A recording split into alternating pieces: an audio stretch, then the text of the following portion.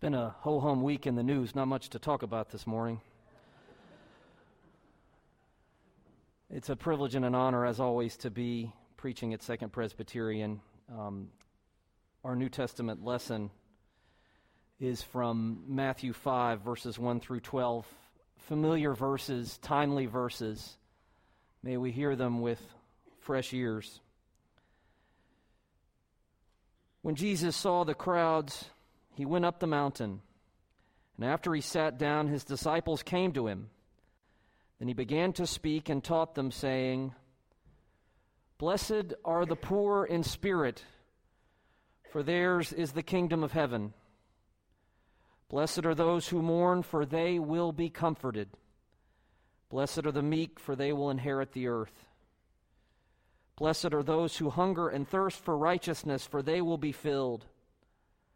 Blessed are the merciful, for they will receive mercy. Blessed are the pure in heart, for they will see God. Blessed are the peacemakers, for they will be called children of God. Blessed are those who are persecuted for righteousness' sake, for theirs is the kingdom of heaven. Blessed are you when people revile you and persecute you and utter all kinds of evil against you falsely on my account. Rejoice and be glad, for your reward is great in heaven. For in the same way they persecuted the prophets who were before you." Friends, this is the word of the Lord.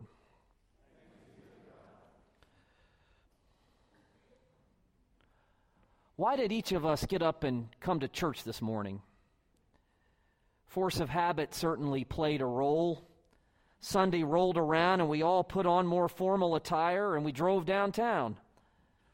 This is a regular ritual for most of us. If not a weekly one, then at least something we do regularly enough that coming to 5 North 5th Street does not involve a great deal of conscious thought.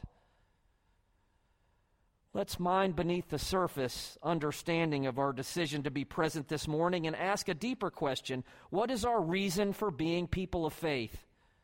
Why do we believe? Why are we Christians? In answering this question, we might immediately remember the influence of parents and of pastors, of church communities past and present that sustained us, especially during difficult times. That's certainly the case for me as I think about the formative influence of early mentors. Not long ago, several members of Second Presbyterian Church describe important Christmases from their early years. And those present were all moved by the vivid memories that came flooding back and the significance of past episodes for faith formation. I want to press this point a bit further. In many churches right now, congregants are hearing more fire and brimstone than I'm going to offer this morning or than Alex and Catherine typically preach from this pulpit. The message in many churches today is, you must do and say this. Or you better do that, because if you do not, then eternal damnation awaits. If you flip around the radio or television dial this afternoon, you will hear plenty of warnings about the devil, the need to profess belief in God, warnings about ending up what we in our household sometimes referred to as HE double hockey sticks. That's Charlie's phrase. Over the last few days, I have listened to sermon snippets of well-known preachers in American public life whose theological framework is predicated on warning people about eternal punishment. In our tradition, and at this church, we don't spend a lot of time worrying or warning about this topic. Not because we are indifferent to the ultimate destiny that awaits each of us, but because we do not occupy ourselves too much with what is God's ultimate choice for our lives. One of the reasons we are sometimes jokingly referred to as the frozen chosen is because we believe that God is totally in charge of everything that occurs, and it's not our place to decide the salvific destiny of ourselves or our neighbors. Nor do we spend a lot of time with feel-good pop psychology. There are plenty of churches where taking charge of your life and reaping the rewards of faithfulness are the prevailing topics, where the nuts and bolts of the sermon do not stretch beyond a cheesy self-help book that you might find at the end of the aisle or the airport terminal. Of course, there's nothing wrong with focusing on spiritual growth in the context of self-improvement, and truth be told, we could probably stand to pay closer attention to spiritual formation in our Presbyterian churches. But the syrupy pop psychology that characterizes a great deal of contemporary Christian discourse is not a preoccupation here. The belief that piety or good behavior will lead to overflowing material blessing is not something you will hear from this pulpit or the vast majority of Presbyterian churches. We are not adherents to the prosperity gospel. So we're very good about talking about what we don't profess. Yet as my colleague at the seminary, John Vest, often reminds me, we're far less skilled at talking about our central mission. We're much better at talking about what we don't believe than what we do believe. This is to our detriment in terms of growing the church, for unless we can be clearer about the central and abiding reason for being a community of faith in a way that is both authentic and inviting, I fear the PCUSA will continue to struggle. Christianity and individual congregations have to be more than a weekly space for social gathering among a group of somewhat like-minded people. So why do we come? There's only one answer to this question. We come here to serve Jesus Christ, who alone is head of the church. We come to give glory and honor to God and to remind ourselves that Jesus, through his life and works, calls us into a new way of being in the world. We believe that God made God's self known through this itinerant carpenter preacher from Galilee. And our most important calling is to promote the teachings of Jesus and the reign of God inaugurated by his ministry.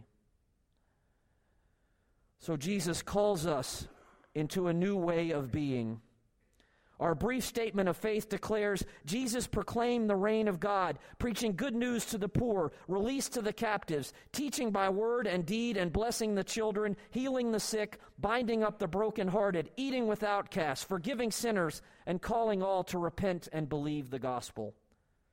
This language draws directly from the content of the New Testament as Jesus ministered and preached good news to the poor, released to the captives, and ate with outcasts. This morning's lectionary passages comprise two of the most familiar and important declarations in all of Scripture. The prophet Micah's description of a lawsuit between God and the people, and the Sermon on the Mount in Matthew. We could spend 2 months going through Micah 6 and the Sermon on the Mount and not cover the same subject twice. This is foundational material, providing the answer to my original question, why do we come here? This morning, I just want to focus on 2 verses. The first is from Micah 6:8, language familiar to us. What does the Lord require of you but to do justice, to love kindness, and to walk humbly with your God? This declaration is not about being nice and courteous. In order to understand the prophet's message here, historical context is critical. Micah lived in Judah during the 8th century BC when the world was an unstable place. Economic stratification was intense. Political parties were fighting against each other, and people were uncertain about what tomorrow would bring. Refugees were pouring in from other countries, and there was great consternation about who was in and who was out. Chaos was the norm of the day. Sound familiar? Elsewhere in the book, the prophet rails against evildoers, those who oppress the poor and vulnerable simply because they're able to do so. Alas for those who devise wickedness and evil on their beds. When the morning dawns, they perform it because it is in their power. They covet fields and seize them, houses and take them away. They oppress householder and house, people and their inheritance. Micah 2. Let's not water down the prophet's message here with wishy-washy declarations about being nice to each other. According to Micah, the first requirement from the Lord is to do justice. Hebrew, asot mishpat. The Hebrew word for justice here is mishpat, and in the Old Testament it doesn't simply mean fairness. Justice in the Bible means kindness to the poor, special attention to those who are most vulnerable, and active engagement in one's society. Micah and the other prophets encourage not just being kind, but egalitarian social structures that prevent corruption, poverty, and yes, mistreatment of foreigners. The justice imperative that Micah passed on lifts up the poor as needing protection in a world that tends to keep them on the sideline. Dr. King referred repeatedly in his writings to prophets like Micah and Amos, calling them extremists for justice. In his letter from a Birmingham jail, which he addressed to fellow clergymen, white Protestants, sitting on the sidelines during the civil rights movement, Dr. King lamented their reticence in criticizing systemic injustices that were clearly present. He expressed his frustration with those who didn't want to offend anyone, who favor order to justice, who prefer a negative peace, which is the absence of tension, to a positive peace, which is the presence of justice. My friends, we find ourselves at a moment where order is winning over justice, where a negative peace is prevailing over a positive peace, where fear is having its way over solidarity. To seek justice in the manner called upon by Micah requires each of us to think about what it means to be a Christian, what it means for each of us to do justice in our own way at an extremely volatile moment in our nation's history. Maybe a concrete example would help before I jump to the present. For those of you who do not know or need a reminder, in the 1970s, the Nestle company was marketing a milk formula that led to tragic health problems for children, especially in developing countries. The water in many countries was not suitable for mixing with formula, and children were being exposed to contaminated milk and an array of diseases. Despite persistent pleas from a variety of health experts, Nestle continued to market this powdered formula.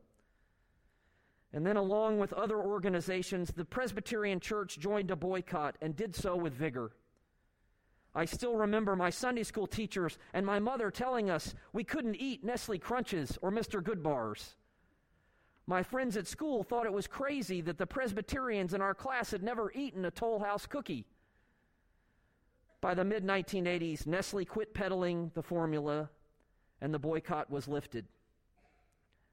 As you all know very well, we Presbyterians can be plodding and overly obsessed with bureaucracy. Doing things decently and in order can actually mean doing things club-footed and with much hand-wringing over minutia that doesn't really matter. When it comes to collective social witness like the Nestle boycott, sometimes our churches get it right. Such actions seek to model, however imperfectly, the example our Savior taught us, that we should never be satisfied with an unfair status quo, especially one that perpetuates injustice to those on the margins. Social justice is not some meaningless label, but an obligatory aspect of what it means to be a Christian, and now the stakes are as high as they've ever been in my lifetime. In his very first public utterance, Jesus echoes Micah's call in the Sermon on the Mount. I want to focus on just one of the verses here in Matthew 5:9. Blessed are the peacemakers, for they will be called children of God. What does it mean to be a peacemaker from the vantage point of Jesus' message, his first public utterance in the Sermon on the Mount?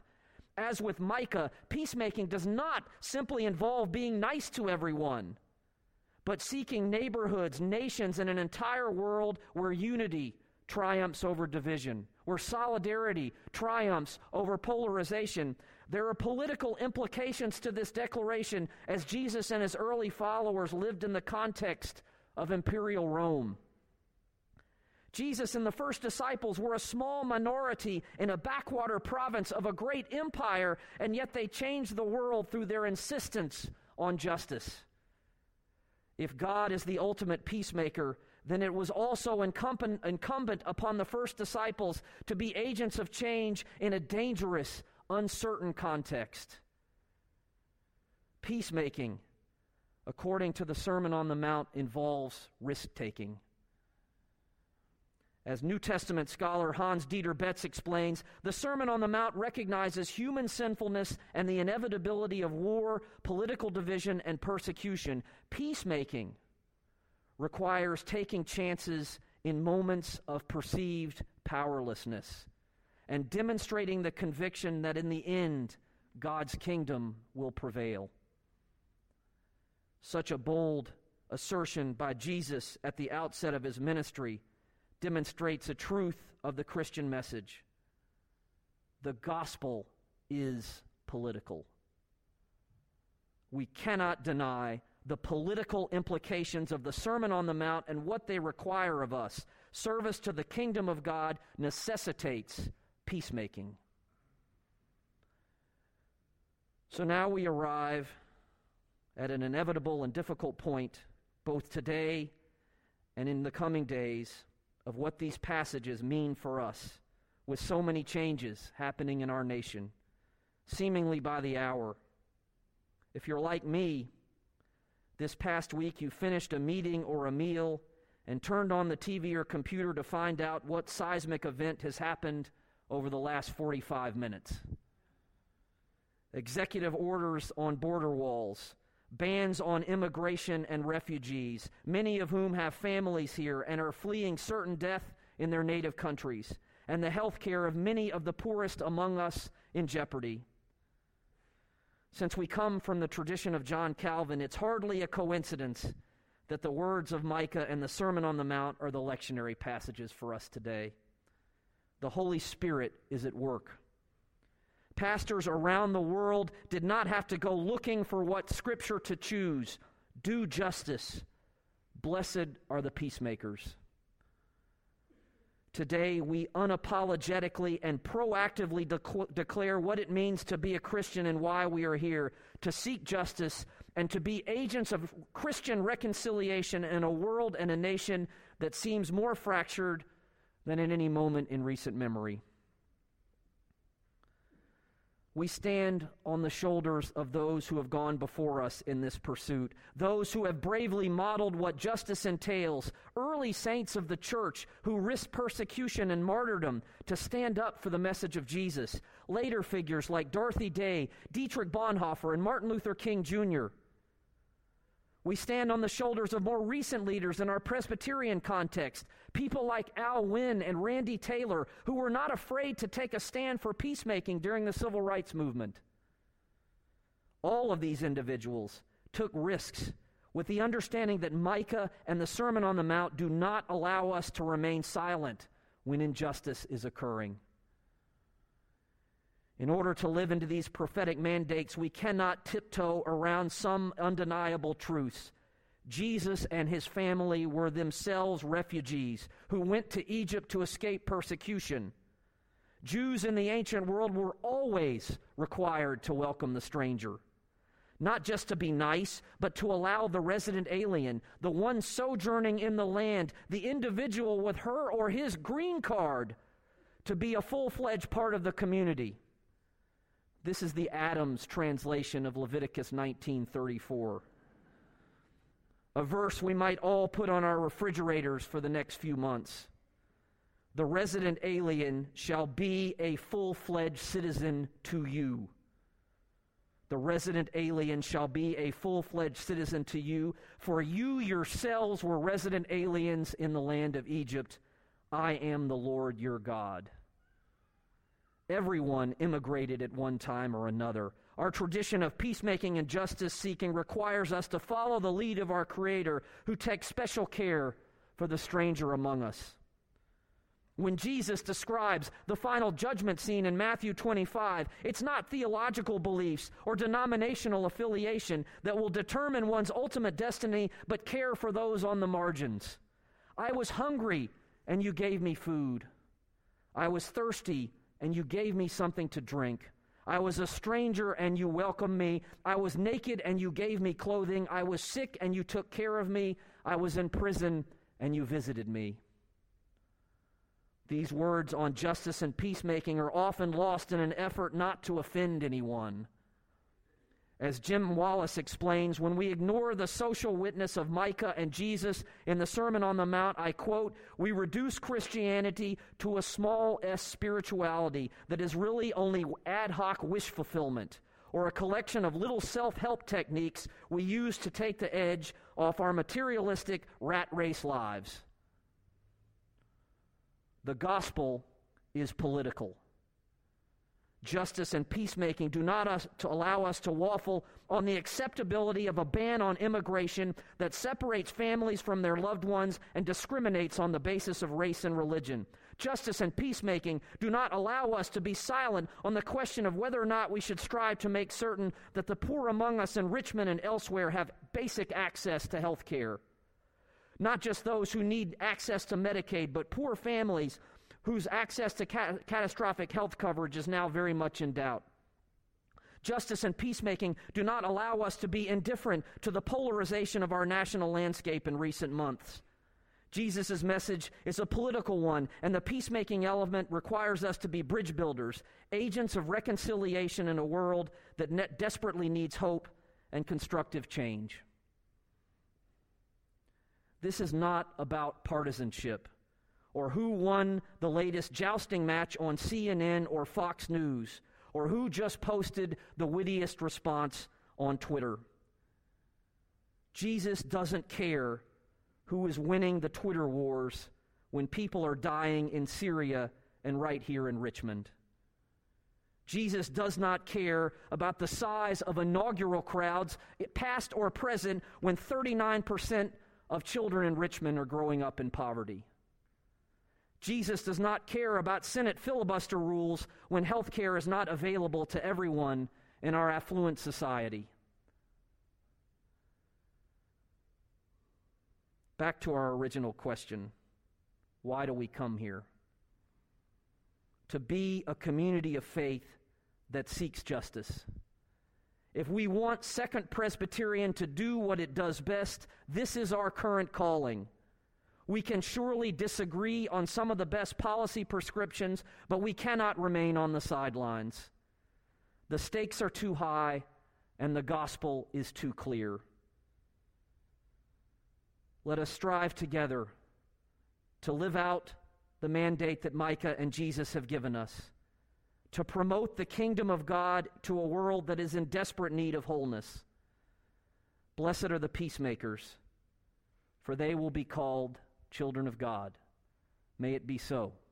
Amen. Let us pray. Merciful God, your prophets long ago called us to do justice and to love kindness and to walk humbly with you. With humility, help us to be agents of change in our broken and fractured world. We pray in the name of Jesus Christ. Amen.